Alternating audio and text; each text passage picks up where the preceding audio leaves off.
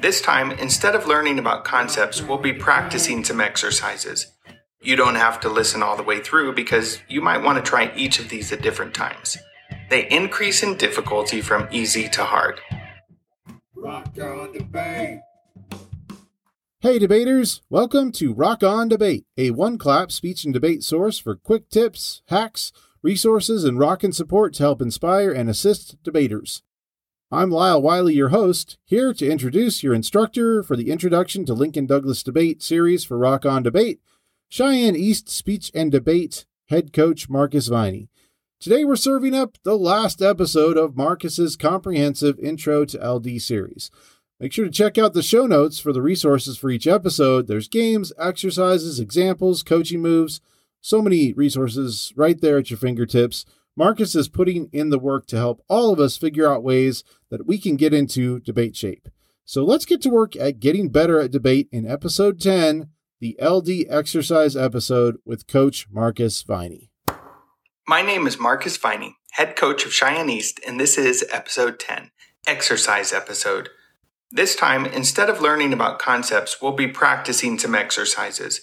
You don't have to listen all the way through because you might want to try each of these at different times. They increase in difficulty from easy to hard. This is the beginning of the easy exercise. Flow each argument and create at least one answer or rebuttal for each, or two if you're feeling feisty. 10 reasons why you should always spend all of your money. The first is fun. Working for money is hard, so you need to reward yourself with things that make you happy. The second reason is motivation. When you spend all of your money, you will quickly realize that you have none left, so you will end up working for more. The third reason is showing off. Spending large amounts of money is unusual, and it will attract the attention of other people, which is neat. Fourth is making friends. Everyone loves that person who offers to pay for movie tickets or food, especially tacos, and you will become that person. The fifth is helping others. When you buy things, it supports businesses and the people who work there. You're basically a hero. The sixth reason is dating. If there is one thing that will attract a love interest, it's reckless spending, and there's no possible downside. Seventh is making money. That's right. As the old saying goes, you can't make money without spending money. Number 8 is family. We all know that family is your support system, and they deserve to have fun and be supported in return. The 9th reason is investment. Whatever you spend your money on will inevitably grow in value, so it's a wise thing to do. And 10th and final reason is YOLO. Yep, that's right. You only have one life to live, so you better live your best life. Spend that cash and don't look back.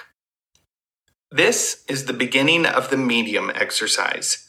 Flow each argument with details and create at least 2 answers for each. If you want to try one defensive and one offense, be my guest. Resolved. Everyone should be required to own 10 cats. Contention 1. It will solve the homeless cat problem. It's estimated that there are 100 million stray cats living in the U.S., and perhaps even more. With 350 million people living in the U.S. at 10 cats each, that will easily give every cat a home. Currently, stray cats are susceptible to malnutrition, danger, or even abuse, simply because they don't have someone to take care of them. This matters because it means there is widespread and unnecessary suffering on the streets. If everyone did their part, we could make our country a safer place to live for cats and humans alike. Contention 2. It will teach responsibility to the public. Research suggests that roughly 68% of Americans are pet owners, which means that about 32% of people live in petless homes. One of the major benefits of having a pet at home is learning responsibility. Cats require food, water, exercise, and love. But without a pet in the home, a person is unlikely to gain the benefits of caring for a living creature. By requiring 10 cats each, we not only make everyone in the U.S. a pet owner, but we increase the responsibility that current pet owners have. The impact of this is that we will become a more caring and attentive nation. Contention 3. It will improve the quality of everyone's sleep. Cat owners know that having a cat companion to cuddle with helps you get better sleep. Cats have warm bodies, and when they lay on top of you, it radiates a cozy feeling that induces drowsiness. They also purr, which can have a calming effect, making us fall asleep more quickly and for longer. The important outcome of this is that with 10 cats each, everyone will be sleeping better, which dramatically improves our health and well-being.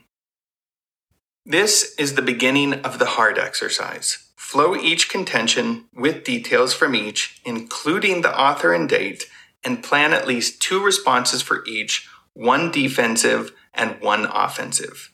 You may have to do a little research. Resolved. The U.S. should adopt a universal basic income.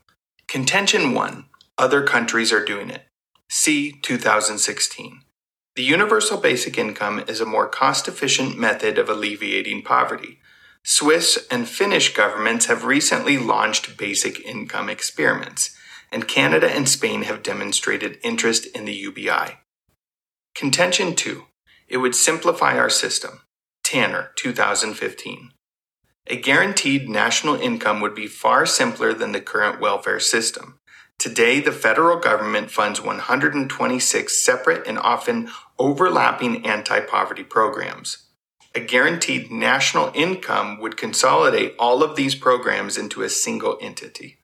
Finally, contention 3. It will solve the problem of rising automation. Schiller, 2015. Robots already do menial tasks. In the future, they'll do more sophisticated jobs as well. A study from last year from Oxford University found that 47% of jobs are at risk of computerization over the next 2 decades. That includes positions in transport and logistics, office and administration, sales and construction, and even law, financial services, and medicine. We're approaching an era when there will be simply less to do. After you master these exercises, try making some of your own. Thanks so much for listening, and see you next season. Thanks again to Marcus for giving coaches and competitors ideas for leveled exercise activities to help us improve as coaches and debaters. Be sure to go back and listen to all of Marcus's Intro to LD episodes if you haven't listened, and hey, go back and listen to them all again if you have. Listen to them over and over, and don't forget to check out the premium resources that Marcus has put together for his series. These are linked in the show notes, all free for anyone to use. Many, many, many thanks again to Marcus for putting together this series. It was truly a labor of love, and we hope that it is helpful for everyone out there listening.